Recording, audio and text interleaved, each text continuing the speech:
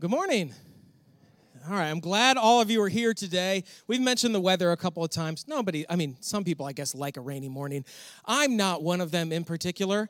And I want to point something out because I think this is just awesome. There's this thing in sort of church world where there are certain days that you know as a church that people they ain't coming, okay? They're just not going to show up. There's certain, you just prepare yourself for that mentally. And here's what I found, in the life of our church over the last going on 6 years. I saw a post yesterday that we announced our first launch team meeting 6 years ago this past week. But I've noticed that is not true here, all right? Like they say the week after Easter, nobody shows up. That's not true here.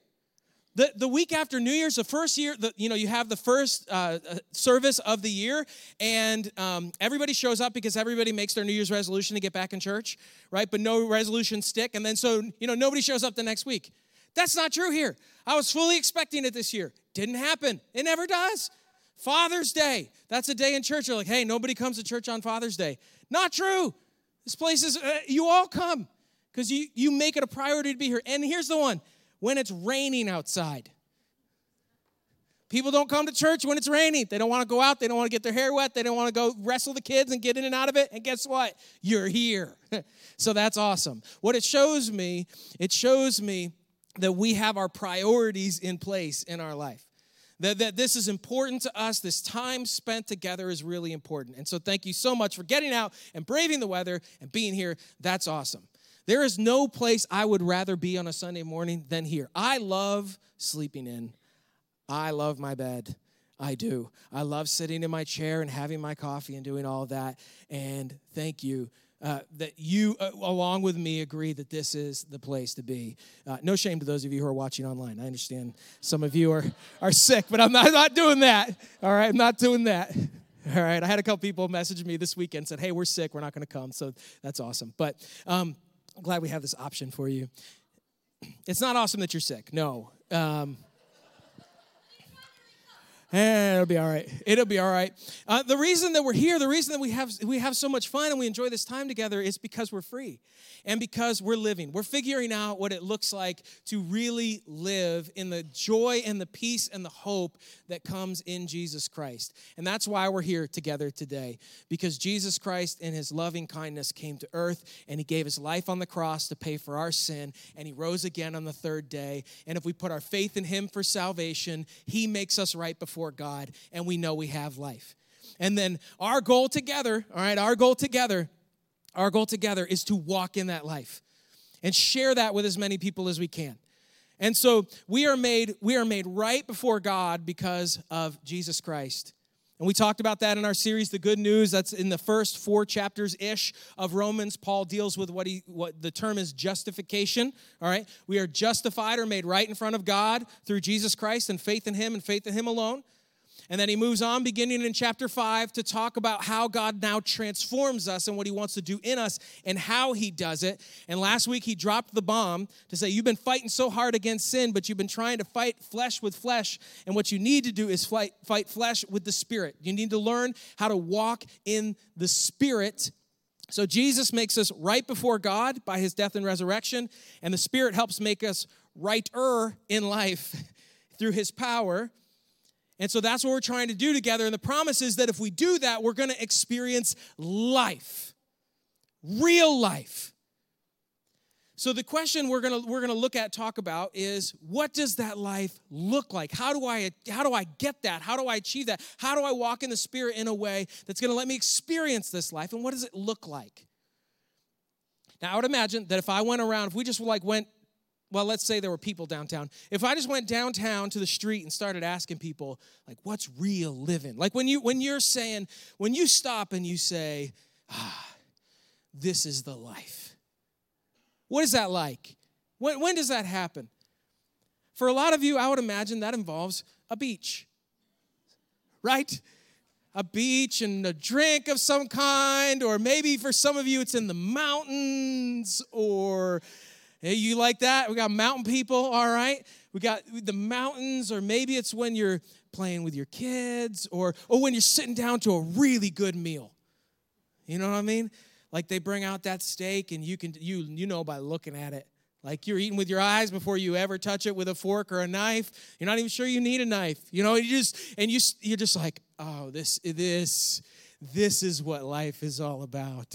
Or when you're at work and you get recognized for your achievements and your hard work and it finally feels like it pays off, or when you put so much effort into practicing and you try out for the team and you make it and you get a spot on the roster, or you studied so hard for the test that you have to pass in order to pursue your dream and you pass it or you ace it, it all pays off. Like this, we would be like, oh, this is as good as it gets. This is as good as it gets. But what if I told you that as good as all of those things are, and I love those things, what if I told you that God's definition of life looks different than that? What if I told you that all those things, as good and as satisfying as they can be, they are all shallow and short, ultimately? And that God's desire, the life that God has for you, may include a lot of those things, but the life that God has planned for you is much deeper and much more permanent than that. Much more eternal. And what you might find as you pursue, not might, by the way, what you will find as you pursue the life God has created for you, whether it includes those other things or not, that what you experience in the Spirit and what you experience in Christ is deeper and more satisfying. It has more joy and more hope attached to it than any of those things could. And that life actually then makes all those other things even better when they do happen. What if I told you that the people that the world says are winning aren't necessarily winning? And the people that the world says are losing aren't necessarily losing. That God's definition of success is very different than the world's definition of success. And we have to make a choice on which one we are going to pursue. And at the end of one is life, the experience of life. And when Paul talks, as we're going to read in Romans, as he talks about life, he's not talking about physical life and death. He's not talking about eternal life and death like heaven or hell. He's talking about the experience of life and death now. That the end of one of those pursuits is death, but the end of the other is life. And so we have a choice to make on which we're going to pursue. All right, let's get back into Romans. We're making our way through. We are in the middle of chapter 8. So if you have your Bibles, go ahead and turn there. We'll have it on the screen for you as well. And we mention this from time to time, but there is an app called the YouVersion Bible app. If you have that on your phone, it's like the first one that comes up if you search for Bible on your iTunes store, your Google Play store, or whatever. And if you click on events, you should be able to find our service in there, and it'll actually have our verses already laid out for you in there, and it's places you can take notes and stuff. So that's a good little feature for you. But hopefully, while I was saying all that, you got to Romans chapter 8, all right? So we find ourselves in the middle, and Paul is talking about what this life in the Spirit looks like, all right? We're to verse 12 now. So let's go to verse 12. Therefore, brethren, or brothers, so he's talking to believers here. Therefore, brethren, we are debtors, not to the flesh, to live according to the flesh. For if you live according to the flesh, you will die. But if you live by the Spirit, or if by the Spirit you put to death the deeds of the body, you will live. So he just said you are free. This is what we talked about last week. You are free from the control or the reign of sin in your life. And then we need to reckon ourselves dead to sin and alive in Christ. All right, so he says you don't owe sin anything. You don't owe the flesh anything. It doesn't control you. But we do owe something to God now. Not that we're earning anything or not that we're paying anything off, but we do owe a debt to God. But he's saying you don't owe a debt to the flesh anymore, because if you walk in the flesh, then you'll experience death. And you don't want to do that. In fact, why would we do that? And we've said that over and over again in this series. But if we've been set free from sin and death, why would we consciously, willingly continue to walk in the flesh? That's just foolish. It's foolish, and what it does is it has consequences when we walk in the flesh. It has real consequences. Even though we are saved by faith in Jesus Christ, even though the grace of Christ saves us, all right? And it's not based on what we do. What we do does matter because the decisions we make have consequences. And so if we walk in the flesh, that has consequences. It has physical consequences. I mean, when you do dumb things, when you sin, there are consequences for that, right? They could be physical to the point of, you could sin and die from it physically, So there are physical consequences when we sin. There are relational consequences when we sin.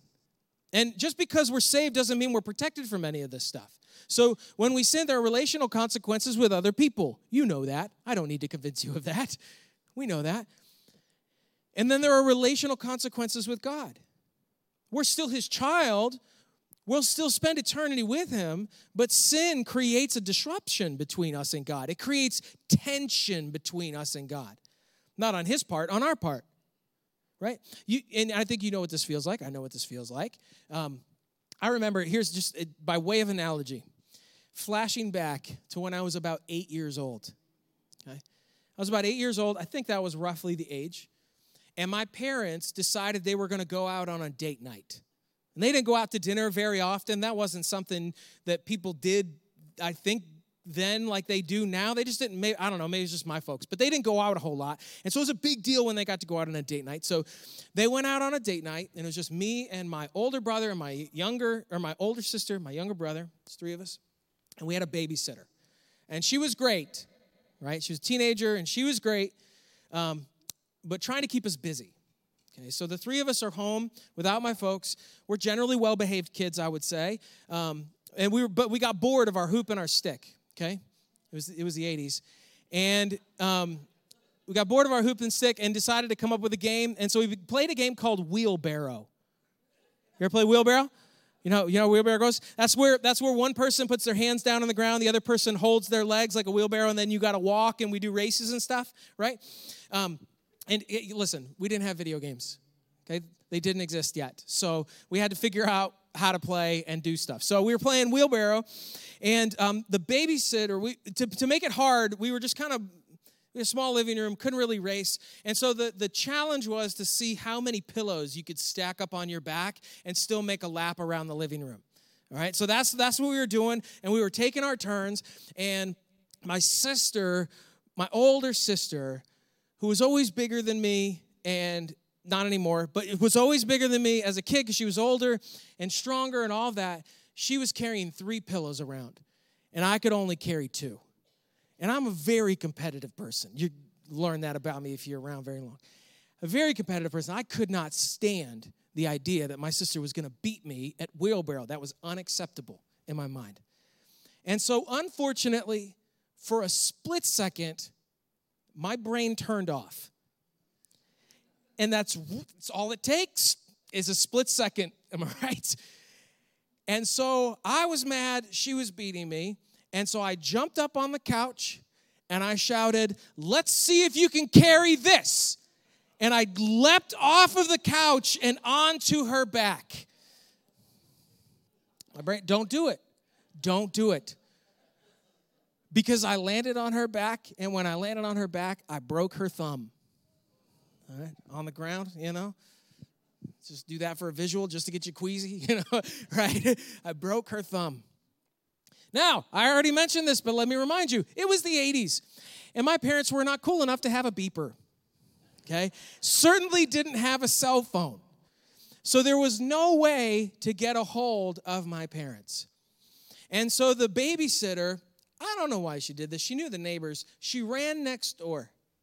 And I was left sitting there with my sister who's holding her thumb. And it wasn't like out of place or anything, so we didn't really know if it was broken, but it was swollen and it hurt and everything. My brother's running around the house like crazy, losing his mind. And I remember the event happening, and then I remember the feeling I immediately had knowing that at some point my parents were coming home. And the space between when the event happened and when my parents got home, that was death. that was almost as bad as what happened when they got there. That is what it feels like when we sin, when we walk in the flesh. And we know God knows. We know that we've done wrong. We know that we failed him. But what it does is it creates this tension between us and God. Now, Scripture tells us, and it is true, that God is faithful and just. If we confess our sins, he is faithful and just and will forgive us our sins and cleanse us from all unrighteousness. So that tension does not exist on God's behalf. That tension exists on our behalf. And all we have to do is take that thing to him, confess it to him, ask forgiveness, and that tension will be relieved between us. So that's on us. But there are very real relational consequences between us and God when that happens. And then there are also eternal consequences for us when we walk in the flesh. Now, we are not going to be punished for our sin because Christ paid for our sin on the cross. But every moment in life that we spend walking in the flesh or walking in sin is a waste. It's a complete waste of our life. It was an opportunity to walk in the Spirit. It was an opportunity to do something for God. It was an opportunity to love and minister to people, and we lost it because we wasted it on ourselves. And we spent it in the flesh. And so there are eternal consequences. And is it possible for a believer to accept Christ as their Savior and then spend most, if not all, of their life walking in the flesh? Yes. I think theoretically it is, and how incredibly sad. What a waste. That someone would have the power of the Spirit within them and never rely on him and never walk with him and never be faithful to him and walk in life the same way a non-believer walks in life. And to walk in an experience of death rather than an experience of life. And I know that for most of us as believers, hopefully that's not us, that's not you, right? We are not believers who are consistently walking in the flesh. I hope not. I'm just saying that, expectantly in our lives. That we're not going to walk in the flesh. We're going to walk in the Spirit. But I know that for me and for you, that this is an ebb and flow in our life. That there are times and there are seasons where we find ourselves walking in the flesh. And there are times and seasons where we find ourselves walking in the Spirit. And the goal in our life, it's not that tension will ever fully go away. It's that for us, the balance of power shifts in our life. And that we're giving more and more and more of our life over to the Spirit. That there may be areas of our life where we walk in the Spirit versus areas of our life where we walk in the flesh. And our goal is to hand all of that over to the Spirit, ultimately. And to be improving and growing in that area. And we all know what that feels like if you're walking in the Spirit and suddenly sin pops up and we have a choice to make. On whether we're going to walk in the flesh and experience death. Or whether we're going to do what Paul says. He says, by the Spirit, put to death the deeds of the body. To put to death the deeds of the body. That the Spirit would be winning, that the balance would be shifting in our life. Verse 14, Paul says, for as many as are led by the Spirit of God, these are sons of God. Now, this is a verse that could easily be misunderstood. If you took the inverse and took it to be true, you might get misled by this verse, but don't do that because that's not what he said. Right? Some people read this verse and say, oh, well, then if you're not led by the Spirit, then you're not a son of God. Nope, Paul didn't say that. Don't put words in his mouth. That's not what he said. He said those who are led by the Spirit, as many as are led by the Spirit, these are sons of God. How do we understand what he's saying here? Because it's not like you're walking, and when you're walking in the Spirit, you're a son of God, you're a child of God, and then as soon as you start walking in the flesh, you're not a child of God anymore. It doesn't work that way. We are justified by faith in Jesus. Paul made that really clear at the beginning of Romans. No question about that. So what is he saying? I think this gives the essence of it to me. Now, those of you that are parents, you can relate to this. You ever have a moment where you look at your child and they are doing something that you've taught them to do or being something that you've taught them to be? And you say something like this. Like a couple of weeks ago, we had the award ceremony. My daughter, Josie, she's our youngest, goes to Granite Quarry Elementary, and they had the award ceremony, and they do honor roll, and she got honor roll. All right. And so, not bragging, just saying, she's brilliant. Reads on a 12th grade level. Anyway, so I'm a parent, right? You got to do that. But she goes up and she gets honor roll, and she's walking across the stage, and I just thought, that's my girl. Right? You ever do that? Or they do something kind. You see them do something kind, unprompted, and you're like, that's my boy. You know that? You know that feeling? That's the essence, the feeling I get out of this verse. That when we walk, that as many as are led by the Spirit of God, these are sons of God. Like you look at them and you know they're sons and daughters of God. They're clearly sons and daughters of God because you can see it all over them and the decisions that they're making and the choices and their lifestyle and their hopes and their dreams and their priorities. You can just see it all over them. As many as are led by the Spirit of God, these are sons of God. And not only how we're perceived, but also our own experience. That when we're walking according to the Spirit, we feel like children of God. We experience being children of God. And we look at God as our Father in that closeness, harmony, and unity, rather than some outside force who's waiting to punish us or get back at us or whatever. It's a totally different frame of mind, a totally different kind of relationship. And so Paul says in verse 15, for you did not receive the spirit of bondage again to fear. That's not how we're supposed to think or act or what our worldview or perspective is supposed to be like. You did not receive the spirit of bondage again to fear, but you received the spirit of adoption or sonship, by whom we cry out, Abba, Father. And the Spirit himself bears witness with our spirit that we are children of God. So what he's saying is that instead of sliding, when we walk in the flesh, we walk in fear, we walk in anxiety, we walk in shame, we walk in guilt. But when we walk in the Spirit, we have the opportunity to look at God and see him as our Father, our loving Father. And that the Spirit along with us, that we together, as we're walking with him, that we are declaring to God, look, we're your child, look, we're your child, look, we're your child. Look, it's like a kid who does something that they know their parents would be proud of, and they're looking at them. You ever, I don't know if any of you have kids that have played sports or whatever, but like they hit a great ball, and they don't run to first base, They just turn and look at you like, did you see it? I hit it, It's that kind of thing. So it's this opportunity for us to come to God as our Father. And he uses the word Abba, which is an Aramaic word. This was, Jesus likely grew up speaking Aramaic, all right? The Aramaic and Greek were spoken in the area. The region Jesus was from spoke Aramaic a good bit. And so Jesus said this. When Jesus was in the Garden of Gethsemane, and before he said, if it's your will, take this cup from me. If it's your will, God, I don't make me go to the cross. Like if there's another way, let's do it that way. He says, if it's your will, take this cup from me, but nevertheless, not my will, but thy will be done. Right before that, Jesus says, Abba, Father. It's that kind of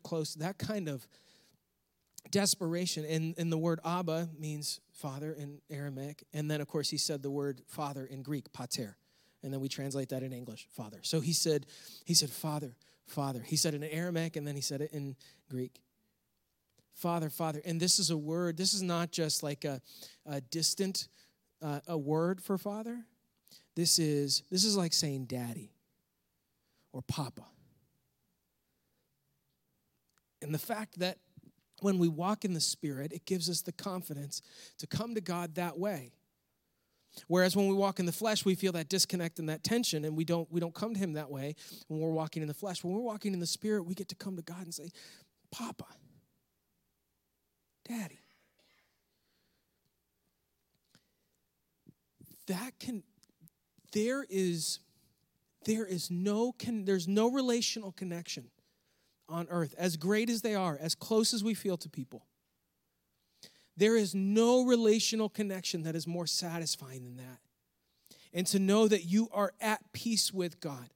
You not only have peace with him eternally through Jesus Christ, but you have peace with him now through the Spirit. What an incredible gift for us. And so why would we choose to walk in the tension of the flesh with him and to constantly be looking around the corner. You know the surest way to not panic when you see a state trooper on 85? Drive the speed limit.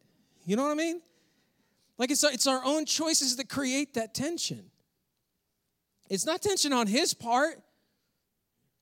It's tension from us because of the choices that we make. And I'm sorry, I'm a softie, okay? But this is it. Like, this is it. This is the difference between life and death now.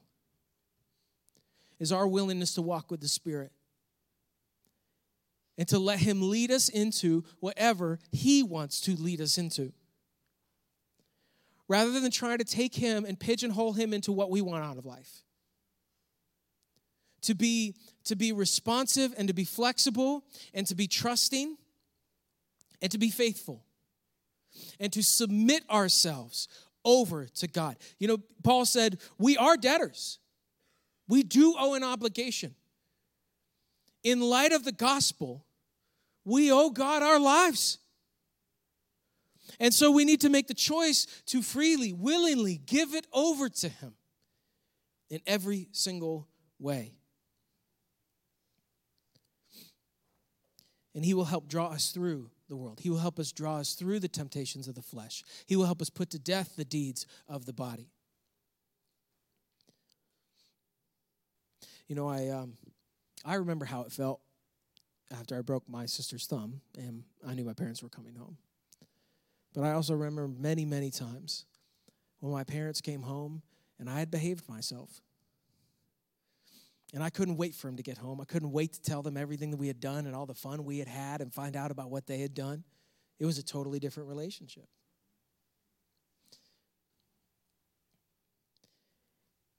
How do you look at yourself? Are you a religious person who's fighting against sin? Or are you a spiritual person who's being transformed by your Father? Those are massively different things. Massively different. And the hope that we have is that when our time here is finished, on earth now, here and now, as it is, that there is great joy waiting for us. Whether that's us going to meet Jesus in heaven, or whether that's Jesus coming here to earth before that happens. I hope that happens. I want that. I want Jesus to come first. All right? Even though heaven would be great, I would rather Jesus come right now and we meet him here and him establish his kingdom here. There is reward for our faithfulness. It isn't for nothing. It's not just for peace. It's not just for connection with God, although that's the primary motivator.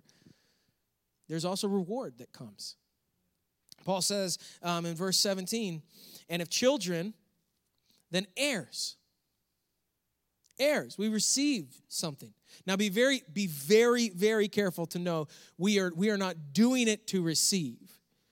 We are not being faithful to try. It's not like a paycheck we're trying to earn, but this is a result of our faithfulness. We are heirs, heirs of God, and joint heirs with Christ if indeed we suffer with him, that we may also be glorified together. Now, there's two things here, and it's lost a little bit in English in the way we translate, but this could be, the way it's written in Greek, this could be easily said, and this is important, could easily be said, on the one hand, we are heirs, heirs of God, meaning everybody who is a child of God is an heir of God. So everybody who puts their faith in Jesus Christ for salvation, trusts him for salvation, you are an heir of God, you will be with him forever, you receive eternal life.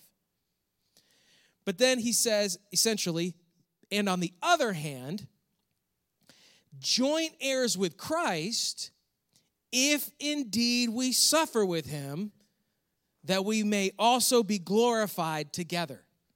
So it's like, on the one hand, yes, we are all saved and we are all heirs of God, and that's incredible. But if you want to be a joint heir with Christ, if you want to prove yourself faithful, if you want to be a part of the kingdom in a meaningful way and prove yourself trustworthy to God and be a joint heir with Christ, it will require that you suffer with him. Now, here's part of the problem. When we say this is really living, does that definition, just generally speaking, this is really living, it doesn't get any better than this, does that ever include suffering? No. No, because our human definition of living is ease and comfort and peace. But the problem is, if we are walking in the Spirit, we will find ourselves in conflict with the world at some point. And if we don't, if our life just looks like everybody else, we may not be walking with the Spirit. We will find ourselves in conflict with the world, and we are going to have to make a choice at some point to sacrifice something to walk in the Spirit versus walking in the flesh. And that will cost us. And the question is, am I willing to pay the price to walk in the Spirit rather than in the flesh? If I walk in the flesh, the world will reward that. If I walk in the Spirit, God will reward that. But it means that I have to give up some rewards now. And so first of all, we all need to look at our life and look for those times and say, have I experienced any kind of suffering because of walking in the Spirit? Am I willing to endure that? And it's practical things like the Spirit, is telling me to help somebody, right?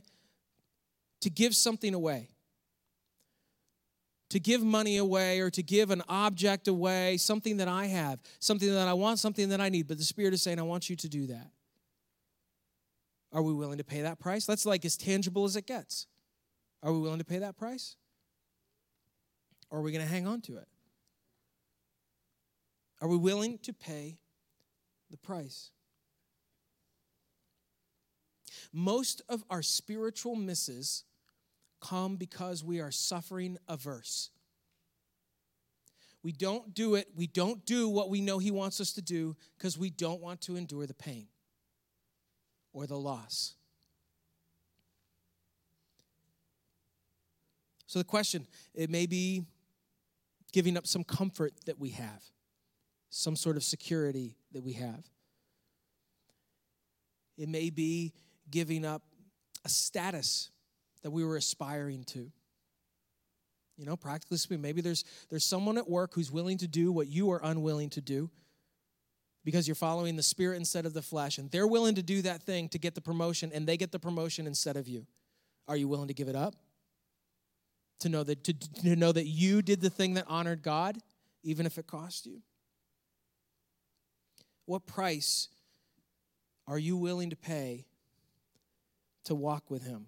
It's not an if proposition, it's a when proposition, but I can guarantee you of this. It is worth it every time. It is worth it every single time. There is reward for those that are faithful to God. As we prove our trust and our faithfulness, when Jesus returns here and He establishes His kingdom, He's going to do that with people that He trusts. And I want to be one of those people. Do you want to be one of those people? When our time here is done, if He doesn't come here first, if we go to meet Him, the greeting that we get when we get there, what do you want to hear? I want to hear, well done. I want to hear, well done, good and faithful servant. And there's a cost to that. The question is whether we're willing to pay it. We're proving ourselves trustworthy, and then we get to share in the glory of Christ. How incredible. How incredible. The closeness, the satisfaction, the unity that we feel with our Heavenly Father. You can't even put words on what that means. Paul couldn't either.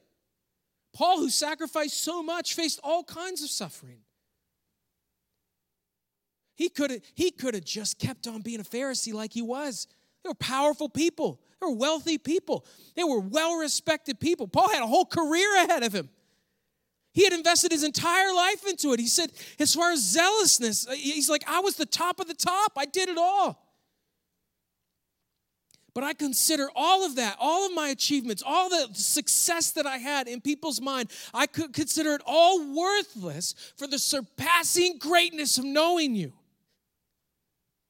That it was worth giving up every single bit of it. And he says right here in Romans 8, verse 18, for I consider that the sufferings of this present time are not worthy to be compared with the glory which shall be revealed to us. Like they don't even belong in the same conversation. It's not even close. It's not even, the sufferings now are not even worth comparing. Don't even put them on the same list. The glory that's coming so far outweighs and surpasses all of it. These sufferings are like a gnat on the windshield, but we need the Spirit to carry us through. And we need to commit to following and trusting Him.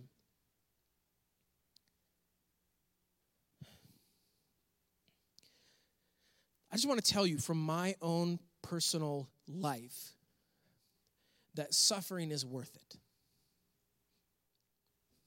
All right, and I want to share a little bit of my testimony and story with you, not at length or in great detail, and not in any way to set myself up as an example, but as an example of this, I guess. Not setting I don't know how to say that. All right. But years and years and many, many moons ago, I graduated from college with a business degree. And it was only, I've told you before, I just didn't know what else to do. But I graduated with a business degree from college, and we moved to Salisbury. And my first job was doing fundraising. Right, I worked at the United Way here in Salisbury for a few years. And it was fine. It was a good job. I learned things in the job. But ultimately, my goal was to take the relationships that I developed in that career, in that job, and roll that into a career in banking. Okay, if you want to be in banking, Charlotte's a pretty good place to be. And so I wanted to go into banking. That was ultimately my goal. And so I'd been with the United Way for a few years.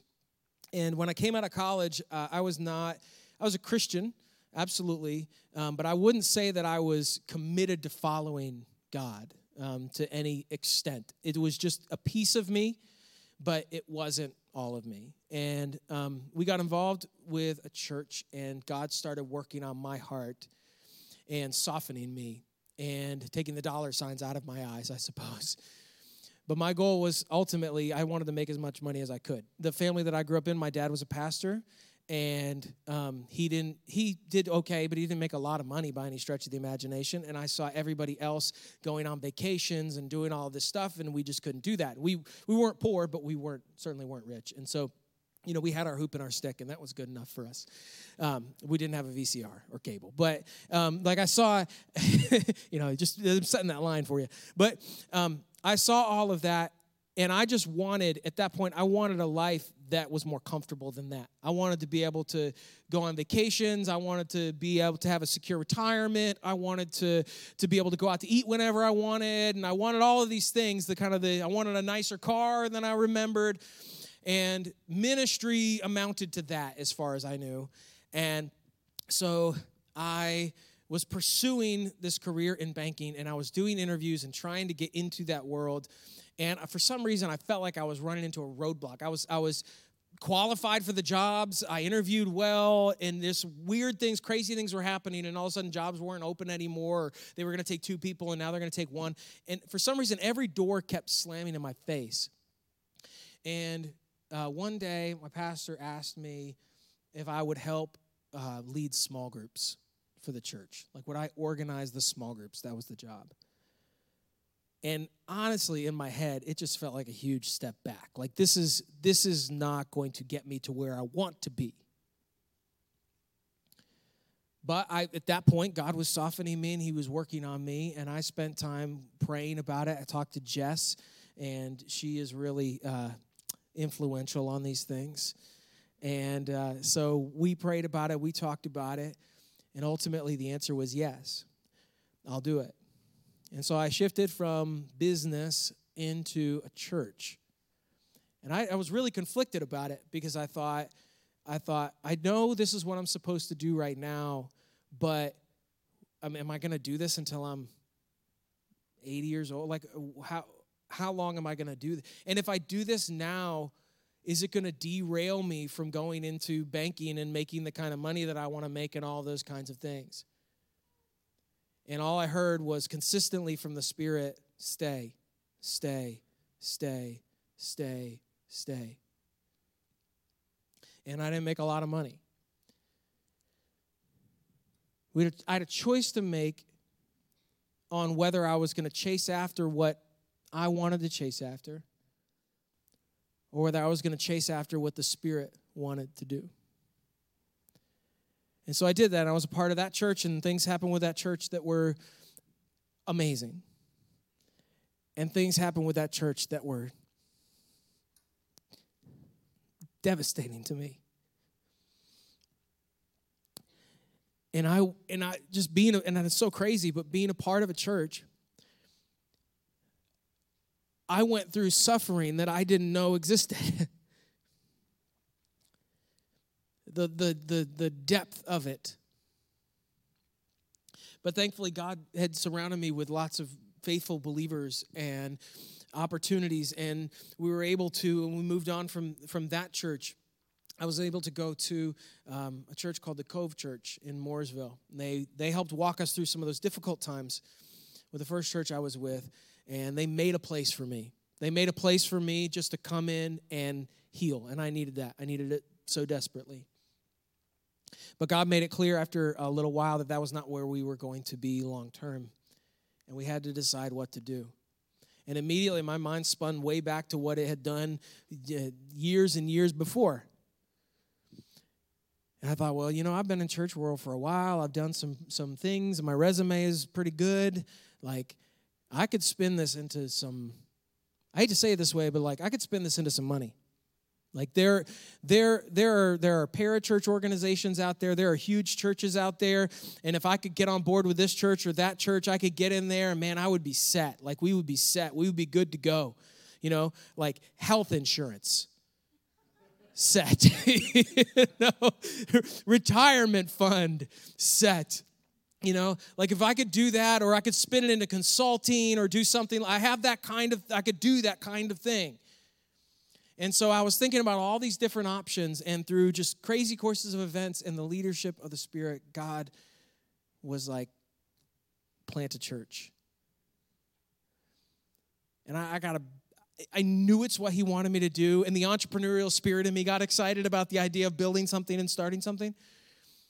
But there was definitely a piece of me that was like, this again? Like, are we going to do this again? Are we going to put ourselves through this again? Because it's not easy. It's not easy. But that is what the Spirit wanted us to do. And so we did it.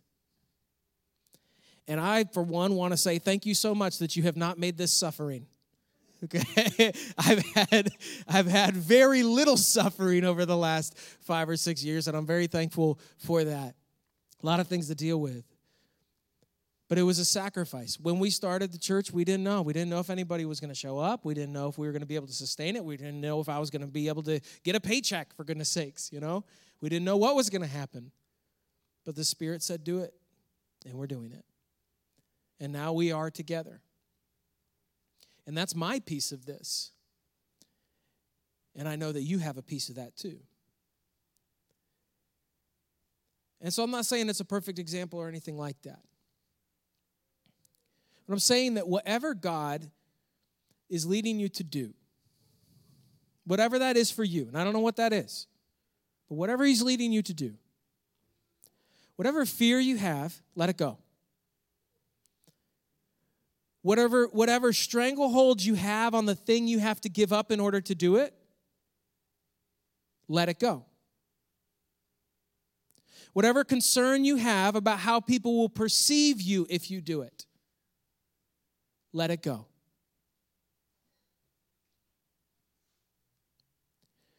Because following him and walking in the life that he's created for you is not even worth comparing to whatever you have to sacrifice in order to get there. But you just got to get over the hump. You just have to say yes. You have to do it. And then you have to continue to walk in the Spirit as you do. And that is the key. That is the path to life. You will find life and you will experience the unending love of God, your Father. And it does not get any better than that. All right, let's go to him right now. Let's thank him for this love that he has for us. And use this moment as we're praying as a time of commitment to say to him that you will follow, you will be faithful. Father, we come to you and we want you to know you are so good. We know that. We see that. It's all over. It's all over everything. And we're so thankful for you and that you love us and care for us, that you would even make a way for us to become your child, that you would forgive us, and that we don't have to earn it, that we don't have to fight for it, that we don't have to work for it. All we have to do is accept it, to believe, Jesus, that you gave your life on the cross in our place, that you paid for our sin on the cross. You took that for us. And then you rose again on the third day. And to know that our sin also can be put to death and that we can experience life. And to know that you've given us the Spirit and that you want us to walk in the Spirit. What a great gift. Forgive us for any place in our life, any time in our life, whether it's now or in the past. Forgive us for where we have continued to walk in the flesh and traded what was incredible for what is temporary and short-sighted. God, I pray that someone today would put their faith in you for the first time and trust you for salvation. And I pray that all of us today make a commitment to walk in the Spirit and walk in faithfulness. God, I'm willing to bet that there are people in here that have decisions sitting in front of them right now and they know what it is. And they got a choice to make on whether they're going to walk in the flesh and do what is comfortable or what is natural, what is safe or secure, what is known, what will receive praise from people, what will fulfill the dreams that they've had for themselves.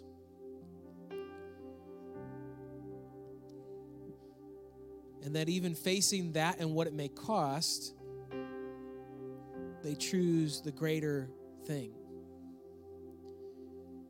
which is to walk in the Spirit, to be faithful to what you're telling them to do, to make the sacrifices that they need to make, and to know that the closeness that they have with you, Abba, Father, is far greater. That the reward that they have from you is far greater than anything the world can reward us with. And that at the end of the day, when we meet you face to face, Jesus, there will be nothing between us.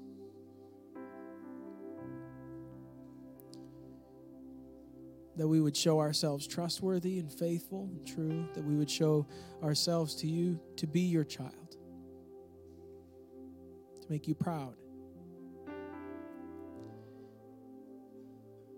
And so, God, we ask that as we face these decisions and as we walk every step, every day, that you would lead us in the Spirit. That you would put to death the deeds of the body. That you would guide us and draw us into greater and greater righteousness and holiness.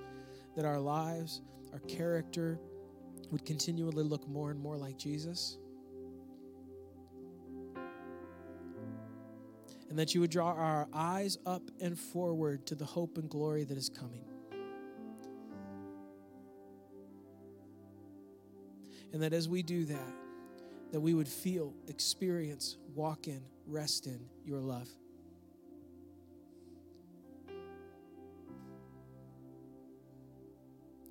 Knowing that any space that exists between us and you, we created.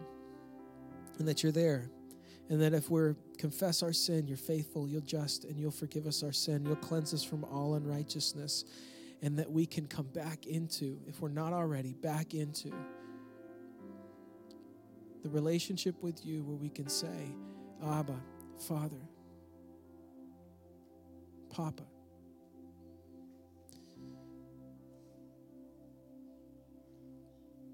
God, we want our entire lives to express that love to you in response to the love that you've shown us. And so see it here in every decision that we make today, in the song that we sing, in our prayers, in our conversations, in our decisions. We'll follow you.